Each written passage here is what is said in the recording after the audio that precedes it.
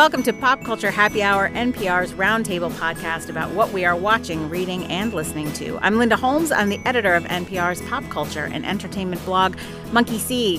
This week, we'll check out the new First Contact alien film, Arrival. We'll offer you some pop culture serotonin. And as always, we'll close the show with what's making us happy this week, so stick around.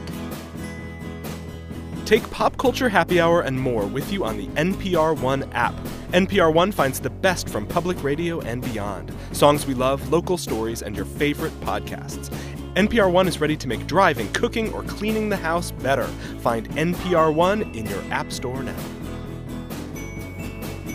Before we get started here in historic Well Studio 45, this week we've moved down the hall, but let's go around the table. Stephen Thompson, what do you do at NPR? I am a writer and editor with NPR Music. And Glenn Weldon, what do you do at NPR? I write about books, comics, and other stuff for the NPR website. And with us this week in our fourth chair is one of our favorite human beings as well as our favorite space movie correspondent, Chris Klimek. Chris, when you are not in the fourth chair at Pop Culture Happy Hour, what else do you do? Well, I'm an editor at Smithsonian Air and Space. I write movie reviews, sometimes other stuff for you, and sometimes I get to talk about movies on the radio now, which is a new fun thing. I know. You can find Chris giving some wisdom on the air.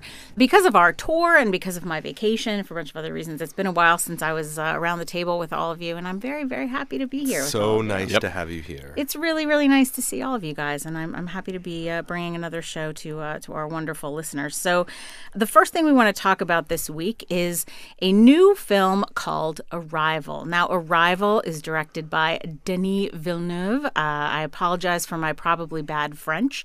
He also did, if you saw Incendie, which was nominated for Outstanding Foreign Film a few years ago, or Prisoners, which has Hugh Jackman and Jake Gyllenhaal, or Sicario, or a couple of other ones. He directed this. It is from a screenplay by Eric Heisserer from a Ted Chiang short story called The Story of Your Life. Amy Adams in this film plays a linguist who teams up with Jeremy Renner, who plays a physicist, and they go out to try to communicate with and help manage the arrival of these aliens who arrive on Earth in these big ships that hover over a bunch of different cities. It's your basic First Contact setup in a lot of ways, and then it kind of unspools from there. Chris, you've done a lot of space movie stuff with us in the past. How did this one strike you? I'm afraid I have to tell you that I have a page full of notes here about The Arrival, starring Charlie Sheen, Lindsay Krause, and Richard Schiff. 1996. That's what I figured. Same year as Contact, Glenn. Mm-hmm. Yeah. No, this is usually the time of year when I'm sitting here in this very chair or another chair down the hall saying that this Chris Nolan movie was better than you're saying it is. Yeah. This certainly did put me in mind of Interstellar with the sort of melding of a more personal, emotional, family-rooted story with this cosmic kind of, expansion of the species and mysteries of the universe being revealed. I like this movie a lot. I think it's in my top 5 of the year, certainly. I even like it a little better than the Ted Chiang story, which I was moved to seek out after I saw the movie. Me too. There is a sort of symmetry of a form of the language that Amy Adams is studying in this film that comes to be reflected in the way the film tells the story. And that's the kind of thing that you only discover when it's taken as a whole, but what you're learning in each scene is like you're giving this little crumb of insight.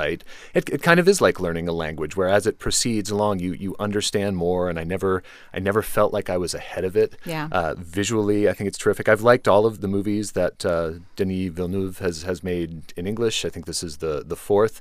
Very pleased that he's the guy who's making the Blade Runner sequel if we have to have one. Oh, yeah. I'd probably trust him to do it more than Ridley Scott at this point. So I really, really liked it. Yeah. How about you, Glenn? I liked it too. To me, it felt like Interstellar without the pomposity. Yeah. But with the same whiteboards. Lots of whiteboards in this movie. Yeah. If you watched Close Encounters and got a little impatient with all the family stuff, all that Richard Dreyfuss with the sunburn. I just don't like potatoes. And the mashed potatoes. And you were like, yes, move it along. And wanted to spend the entire movie with Bob Balaban and Francois Truffaut as the scientist trying to figure this stuff out. This film is for you. There's a big focus on the process. There is a moment when she goes to, a whiteboard, and starts to write out a sentence that she's going to provide. I was going to talk about this scene too. The context for. And I got a little thrill. If you're a process nerd like me, is like, is she going to diagram this sentence? I think she's going to. She didn't diagram the sentence. Kind of, though, in a way. Sort Sort of, but then she kind of circles the words in it that need more context. And I just sat there going, there's a lot more in this sentence that needs more context. So there's jumps in the process. This movie isn't about that process, though. All of a sudden, there are words which seem highly abstract, which are becoming part of the vocabulary, which seems really like There's some reach. cheating. There's some cheating. There's some cheating, but it's not hand-waving. The biggest thing that frustrates me about science fiction is this notion that when aliens come, we need just something like that, like a little Babel fish or something, just to kind of make it universal, when language is going to be the biggest stumbling block to any kind of interstellar contact. Yeah. And we get the process, but we also do get a human story. When we talked about Gravity, for me, there was an element to that film, a piece of the main character's backstory, which felt Hollywoodized, which felt very, we're putting this in here, it felt artificial, it felt imposed to flesh out the character. That same element is in this film, but it becomes, in a way, what the story's about. It much more needs to be there. It's not just there so that you care about the character, which is what I didn't like about that element in Gravity. Yeah. So anyway, I dug it. Yeah. I think for me, the thing that struck me about this movie is how much it is a movie about optimism. There are elements of it that are very sad, but it is an optimistic movie in the same way that many science fiction movies are, which is its fetishization of, in this case, literally of language, but always of understanding and learning. And this idea that if only we can learn how to communicate and we can learn enough and we can know enough and we can share enough information and we can put the right inputs, then we can solve things and we can figure things out. And it is a movie that believes deeply that the purpose that we all have is to learn more and know more and understand more. And I sometimes feel like in real life, that's not always true. In real life, it doesn't always feel like that. It's really built on the idea that we are all, as humanity, and pardon me if I speak about the nature of humanity, that the nature of humanity is kind of to be well-programmed machines to make goodness, and that you just need to put the right inputs in and enough of the right inputs, and that if you can improve the quality of those inputs and figure out what's going on, that what you will get is a just result. And the world doesn't always feel that way. Sometimes it feels like we are more efficiently made to create suffering than inefficiently made to create beauty. But this movie believes we are inefficiently made to create beauty, and the more you can learn and the more you can understand, the more you can accomplish that. Although I also think it understands no matter how much you know, no matter how much you understand, there are things you can change and there are things that you can't. And I think it's honest about that, too. What did you think, Stephen? I really loved it. I echo a lot of what you guys have been saying, including, as Glenn brought up that scene with the whiteboard, and she writes down the sentence, "What is your purpose on Earth?" And the military guy, played by Forrest Whitaker with a very bad New England accent. Yeah, I don't know what's going on there. Yeah, I didn't get that accent either. She's explaining to him why you can't just, figure out their language enough to ask, what is your purpose on Earth? And it's this beautiful scene where she's, circling words, the difference between the you that is you and then the larger you. I love that kind of stuff. It felt like this movie did a lot of the deeper thinking that would be necessary to determine how you manage to communicate with beings who have none of the same communication style as you.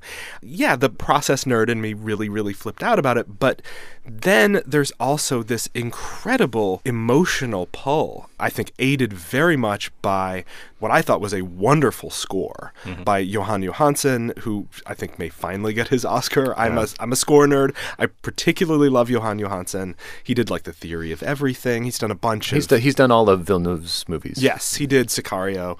I just found as this movie wound to a conclusion that we will not give away, I just suddenly got kind of emotionally, I was overcome. I found it incredibly moving and kind of coming to these larger themes of embracing our lives as we've lived them. Yes. That I think is really powerful and important, and not necessarily the message that I expected to get from a movie about communicating with aliens. Yeah, and I think if you heard me talk about this movie after I saw it in Toronto, because I saw it in Toronto in early September, and then I saw it again this past weekend.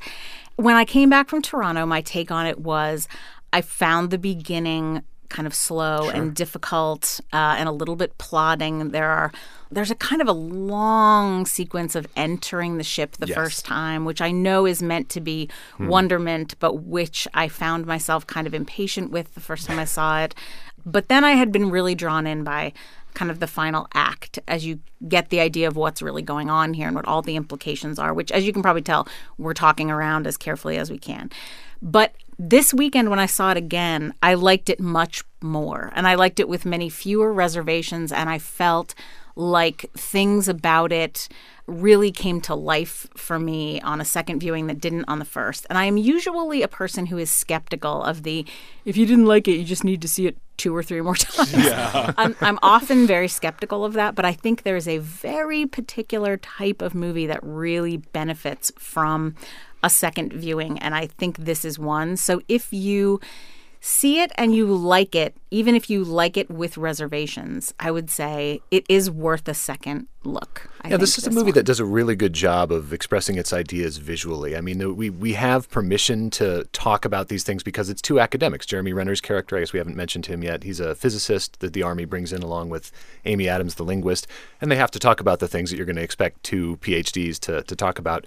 But it doesn't burden you with that. There's so much of it that's just visual. The first time they go up into the ship, the way that the movie expresses that the laws of physics can be manipulated here, I thought was really just enveloping and got you on kind of a sensory level. It's not talky. Yeah, I've read some reviews online that are saying, who is this for? Because it's not artsy enough for the art house crowd, and there's not enough explosions in it for people who just want to see a big aliens thing. I think this kind of goes right down that middle. It is thoughtful, more thoughtful than I expected it to be.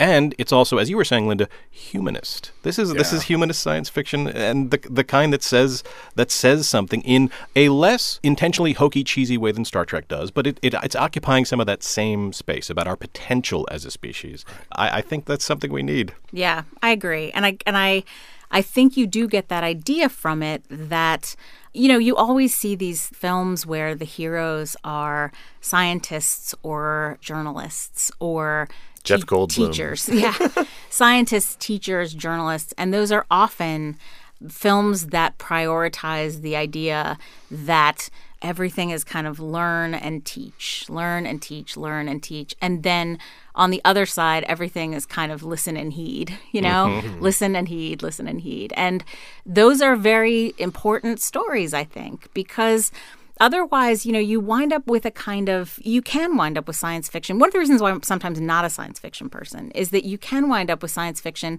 that feels to me kind of ambivalent about humanity, and which is a feeling I understand, you know.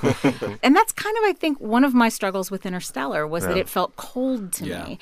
Well, we're already on the way out in that movie. You know, that's a very much like how many people can we fit on the Ark kind of movie. Yeah, and this film is more, I think this film is more, in a macro sense at least, it is hopeful about the possibility of changing your fate as a species, but also about, one of the things I like about it too is that although she is the linguist and he is the physicist, you can see the influence of the fact that she's learned a bunch of things over the course of her life that have prepared her for this moment, and so has he. And, you know, you find other people who are open to learning and open to helping and all of that kind of stuff. For me, I guess I just came back to it again and again and just wanted to roll around in the discussions of language and its treatment of language as like a tool, but also just like a greater purpose. I loved this movie, and I'm kind of in the midpoint of the experience that you had, Linda, in that I've seen it once. I saw it once over the weekend, and I'm really, really eager to go back and see it again. I think this movie will be a bulwark against the othering of tentacled creatures that we see so often in the cinema. Yeah, it's an interesting vision of aliens. You know, I think they, more than most, I think they try to say, you know, if you ever encounter an alien creature, it's not going to probably look like a little walking person, only slightly different. There's a whole thing of the way they communicate, which I couldn't spoil if I wanted to, because I wouldn't know how to explain it exactly. But their mode of communication, their mode of language is not just like bon-y, and, you know, like aliens often are in movies. It presents some of the actual communication difficulties that you probably would encounter which is that the entire mode of communication might be different. And the entire mode of communication might be, I read something online about how the vision came, a lot of it from jellyfish. So you're not even talking about something that has a conventional mouth and, it's not a mammalian kind of idea. And I liked that too. Yeah, this is a thing that astronomers and astrobiologists talk about all the time. It's like, if we encounter alien life, will we even recognize it? Not will we be able to talk to them, but like, will we even, if it's not carbon-based, if its entire biological system is something else, will we even know that we're looking at something that's And in that alive? sense, this is probably closer. A jellyfish is probably closer to us than... Right. So we're living in a great time with cinematic science fiction because we're not living with the constrained budgets and technology that means we put a guy in a suit or we slap some silly putty on their forehead and shove them out there and go, now be an alien. We can actually radically imagine what this would look like. Yeah.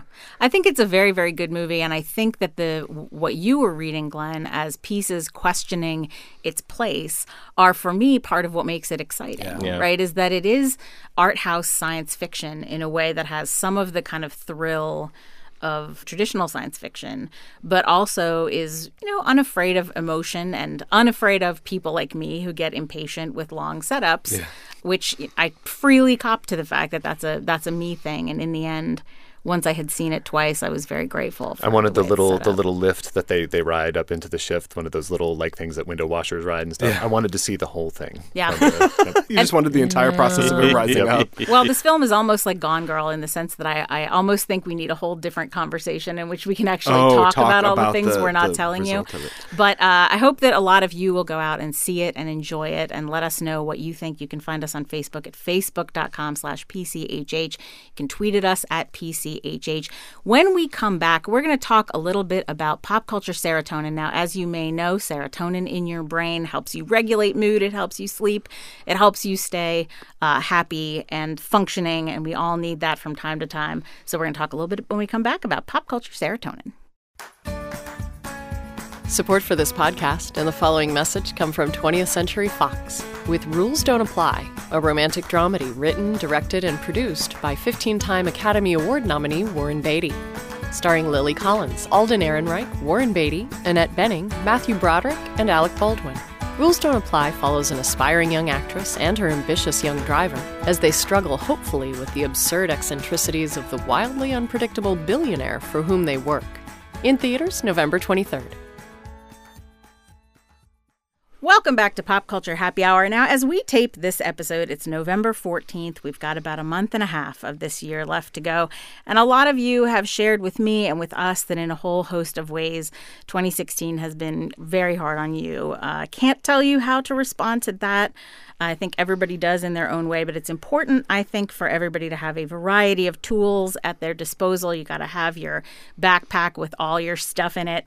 And in that spirit, we thought this was a good time to provide you with some pop culture serotonin, as we're calling it. In other words, when you just need that visceral shot to help you feel better in those times when you decide that that's the tool that you need in that moment, we want to help you find it. So we're just going to throw some ideas out there for pop culture serotonin. Stephen Thompson, when I need serotonin, you are one of my primo destinations. Really? So talk to me. Yes. I thought I'm uniquely ill-suited for this because as an anxious person, I tend to regulate my moods with music, looking for something that will bring me down a little bit, that will make my nerves less jangled. And so we had the discussion ahead of this conversation, like, this isn't comfort food. Yeah. This is a jolt. Right. Yeah. This is, I almost viewed serotonin like adrenaline. Yeah. So, I obviously we had the discussion. Stephen, don't mention Andrew WK. You always talk about Andrew WK. Consider Andrew WK a taken, a given. He's just in the canon. We already know about this. I've talked before at some point on the show about my love of the pop song Too Little Too Late by JoJo. Yes. As a pick-me-up, Lose Yourself by Eminem is a great kind of just like a kind of rocky fight song kind of thing.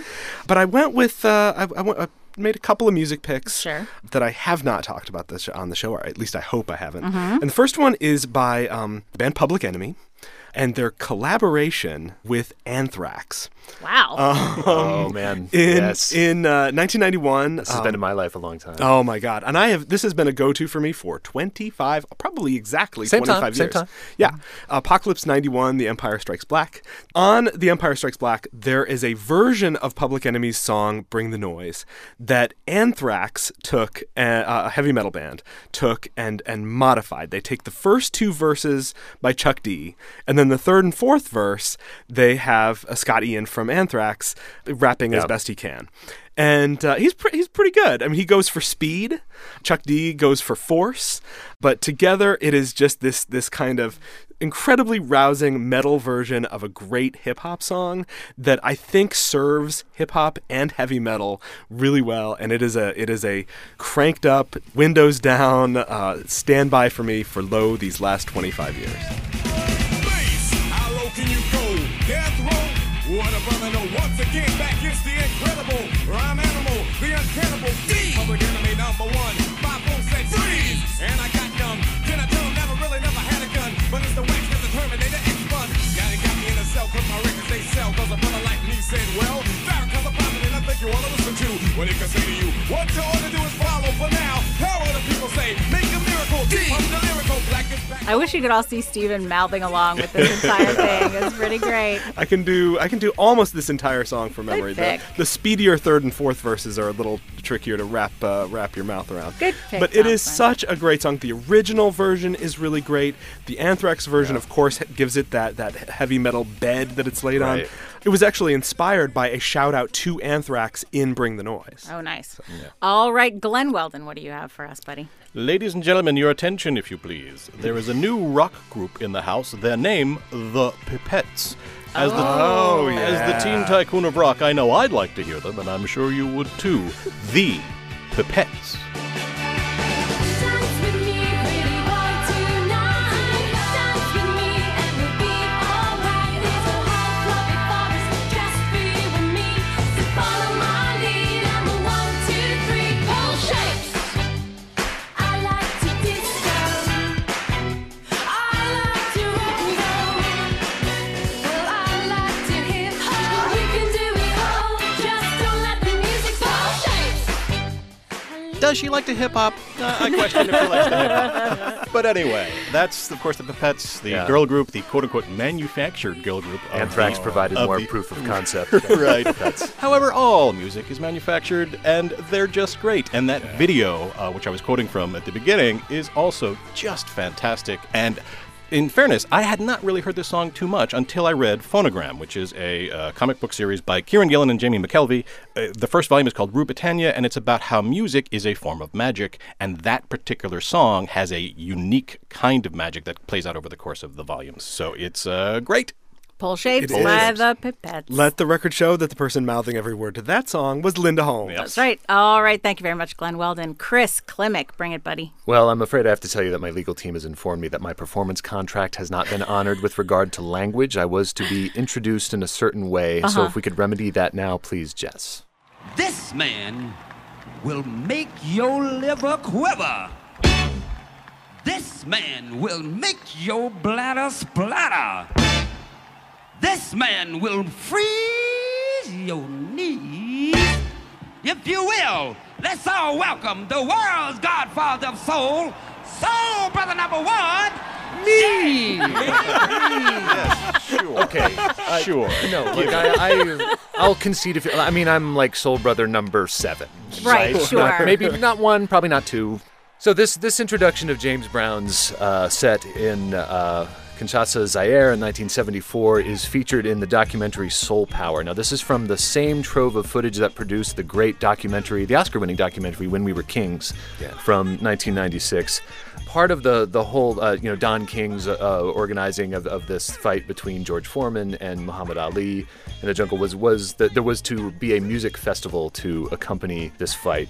So he started moving all of his musicians over there to Zaire, and Foreman injured himself sparring. So the fight was delayed by 6 weeks, but it was too late to stop plans for the concert. So over the course of 3 days in September of 1974, This musical festival went forth with James Brown, B.B. King, The Spinners, Bill Withers, basically all of the major figures in black music in the early mid 70s.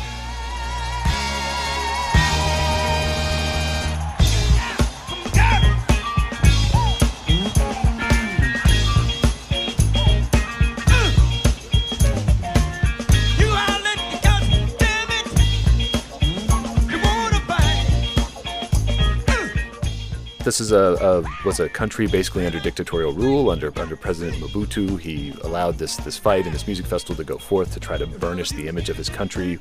The documentary that captures all this, Soul Power, came out in 2008. It's kind of like half and half concert film and half show-making documentary. And it's a really great backstage drama just about the chaos of showmaking. When James Brown and his entourage shows up with 40,000 pounds of equipment that they don't know how they're going to fly on this plane. That isn't...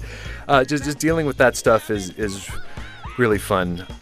So this music is what I've turned to increasingly in adulthood to help me, get me through workouts and get me through really, really hard days. And this documentary has all of that. It features all of these people coming from an incredibly tumultuous time in American life. This concert was about 6 weeks after President Nixon resigned. It's taking place in a stadium that has a painting of Mobutu affixed to the side of it that we see again and again. So the political context really can't be divorced from the art here. That's my pick. It's a documentary, Soul Power, from 2008, documenting this concert from 1974. Thank you very much, Chris Klimek. So first of all, I'll just say, if you want music picks from me, you should start first with the 2 Spotify playlists that I crowdsourced years ago now that I still listen to relatively regularly, one of which is called Begging the Public for Joy, the other one of which is called Begging the Public for Joy 2, Joy Maker's Revenge, I believe. And I will link to both of those. I know not everybody has Spotify, but they are wonderful, and everybody really came through for me. There's all kinds of good stuff on there. So I went a different direction. I believe in the power of going to a theater and seeing a comedy with other people. Not just see a comedy in the theater. And I did it this weekend. After I saw Arrival, I stayed at the theater and I saw Almost Christmas, which is this new family comedy. It's kind of your basic big ensemble cast. Danny Glover plays the patriarch of this family. It's been advertised heavily during Lethal Weapon. Yeah. Yeah. The TV Lethal Weapon. Yeah, so Danny Glover plays the patriarch. The matriarch has died in the past year, and now the kids are all kind of coming together. Monique plays the auntie, and it is a fun movie. Gabrielle Union and Omar Epps have this kind of like little side rom-com plot. J.B. Smoove is in it. Romany Malco is in it. It is a good cast. If you like Monique at all, this is just Monique in her, to me, most happy-making form. She's wonderful in this movie. It really made me laugh. I saw it in this pretty full theater, and everybody really loved it and responded to it. The power to me of seeing a comedy with other human beings and hearing them laugh is really, really good for me. It really gave me a jolt, and I liked it. So that's the first thing I'm going to mention is see a comedy in a theater. And if you want one right now, Almost Christmas. It is formulaic, but it is also really satisfying, and I very much enjoyed it. I may take you up on that. That's a good. I very much enjoyed it. What else do you have, Stephen? Well, I stuck with music as is my want. I went with a band called Japandroids, one of my favorite bands. Favorite album of 2012 is called, and it is the most perfectly titled album maybe ever. It is called Celebration Rock.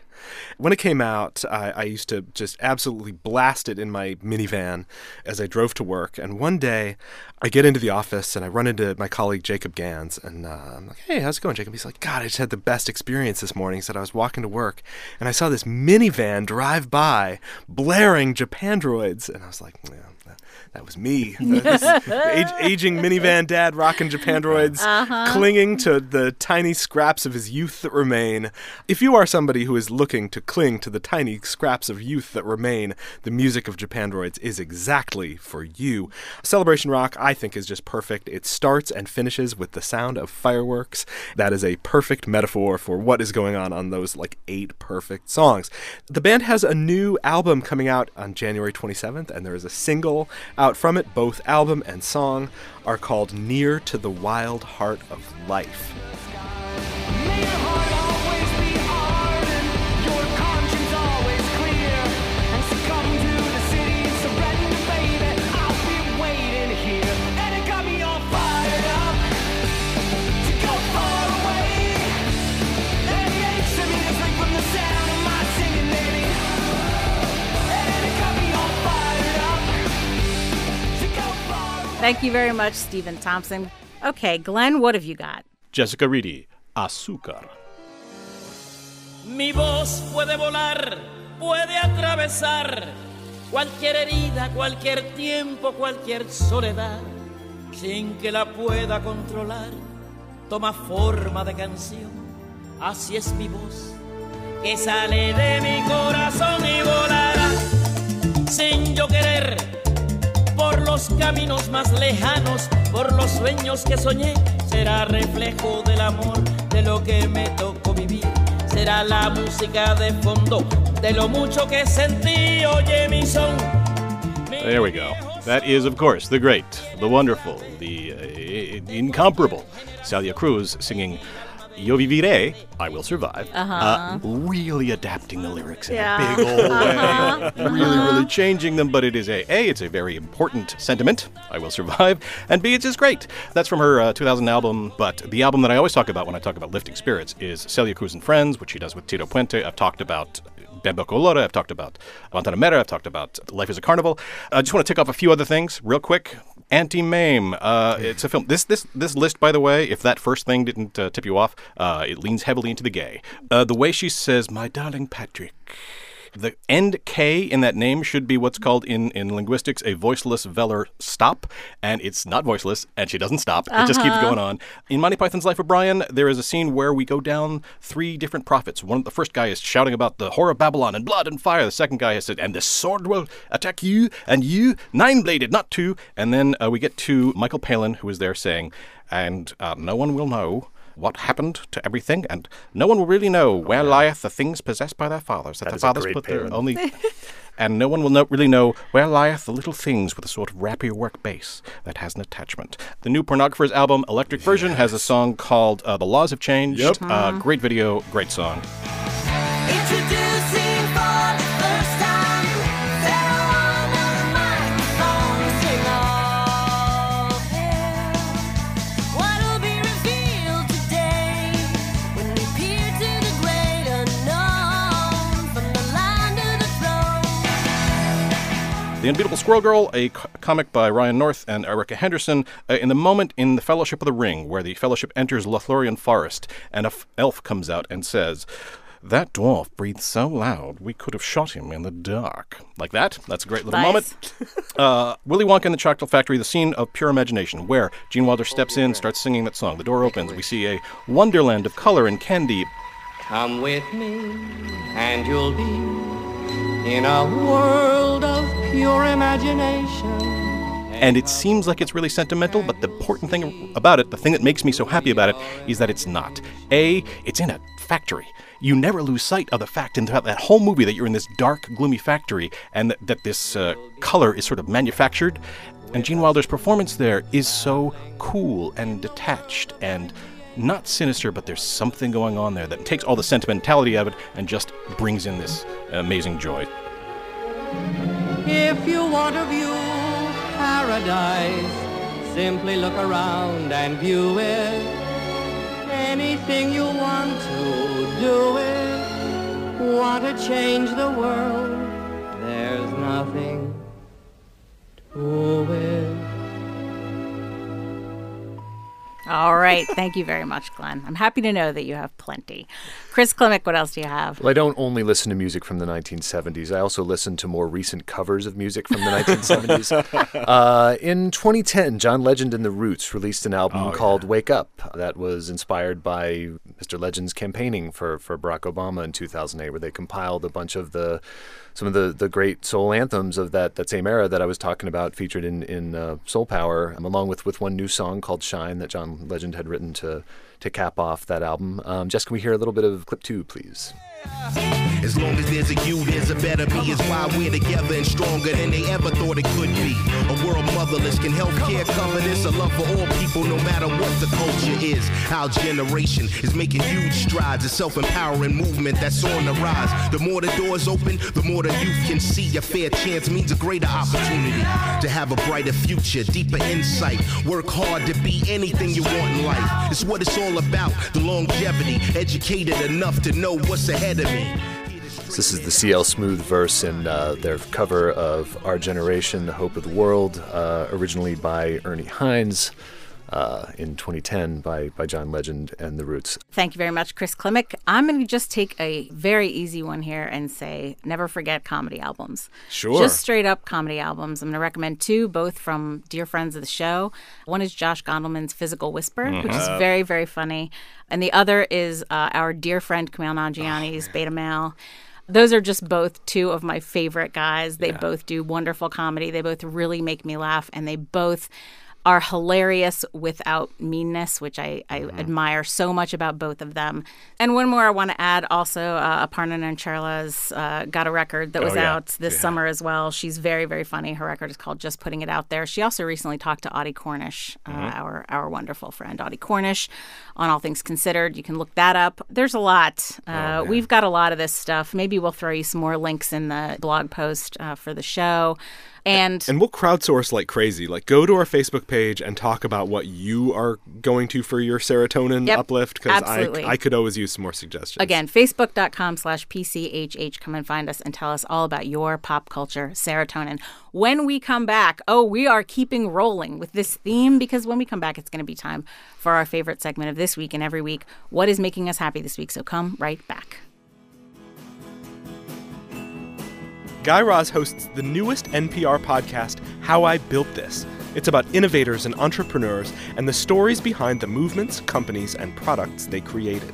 Each episode captures triumphs, failures, serendipity, and insight told by the founders of some of the world's best-known companies, like Epic Records founder L.A. Reid and global restaurateur Jose Andres. Find How I Built This now on the NPR One app and at npr.org/podcasts. Welcome back to Pop Culture Happy Hour. It's time for our favorite segment. What is making us happy this week? Stephen Thompson, what is making you happy this week, buddy? Well, in this year of musician deaths, I wanted to pay quick tribute to Leonard Cohen, who died last week. Unfortunately, saying I choose for what's making me happy the most bleak and sort of sunken music imaginable. I didn't want to go by without noting his passing and his wonderful music. What's making me happy, though, is I finally started watching the TV show Speechless. Inspired by our trip to the Now Hear This podcast festival, we saw a wonderful taping of the Jimmy Pardo podcast. Never Not Funny. Never Not Funny. And his guest was John Ross Bowie, who plays the sort of dopey dad on Speechless. And it's really, really fun. I've only gotten through the first couple episodes. What's striking, first of all, it's a terrific show. They're clearly building a wonderful little supporting cast. Minnie Driver's very funny in it. But John Ross Bowie, every time, it does hit a little bit of comedic overdrive. You like a good sitcom dad. I like a good sitcom dad, and he is really, really funny. Yes. And he's funny on that show that we watched. Like, every time he would say something, it was hilarious. Yeah. So I'm hugely in the tank for John Ross Bowie on the basis of what I saw in Anaheim, and then seeing him on this show was just delightful. I'm sticking with it. I really like this show, Speechless, on ABC. Thank you very much, Stephen. And I would point out that Never Not Funny episode is in their podcast feed. Yes, now. Oh, great. Absolutely. Thank you very much, buddy. Glenn Weldon, what is making you happy this week? The week of Thanksgiving, a show called Search Party will premiere on TBS.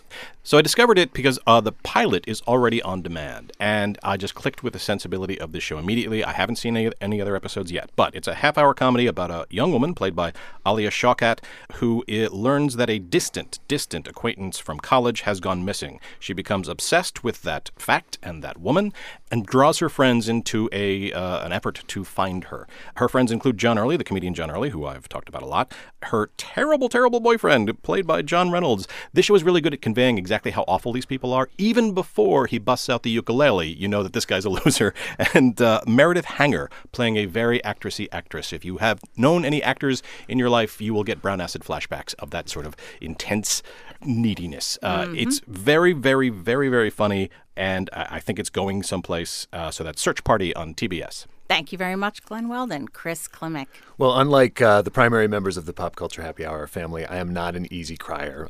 So here's what I got. Last night I saw Carousel at Arena Stage, not being so well versed in Rodgers and I didn't know Hammerstein. they had a carousel They do. You should going go. on. Maybe I will. And I mean, the only song that was known to me going in was the one that I had heard sung by, of all people, Elvis Costello and separately Bono.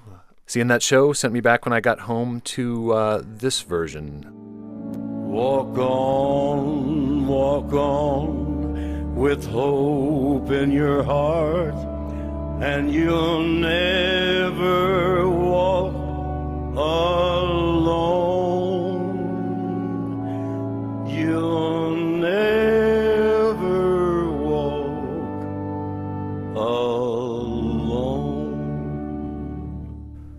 To me, as with Leonard Cohen, the frailty in Johnny Cash's voice in his later years, and this was one of his final recordings from the box set Unearthed that was released shortly after his death in 2003, has only contributed to the expressiveness of the songs for me. And hearing this, it did what I needed it to do, and I shall be happy again. Absolutely. But that's it. Absolutely. You'll never walk alone. You'll never walk alone. Thank you very much, Chris Klimek.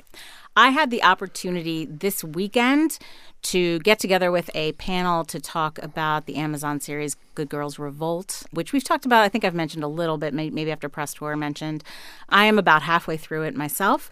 It tells the story of the women who worked as researchers at Newsweek who banded together and filed a complaint with the EEOC over the fact that men were reporters and women were essentially researchers who worked as their right hand. And I got together with Lynn Povich, who was one of the reporters and wrote the book, and Eleanor Holmes Norton, who is D.C.'s non-voting representative in Congress, and who was the attorney who helped them file their complaint, which was ultimately successful.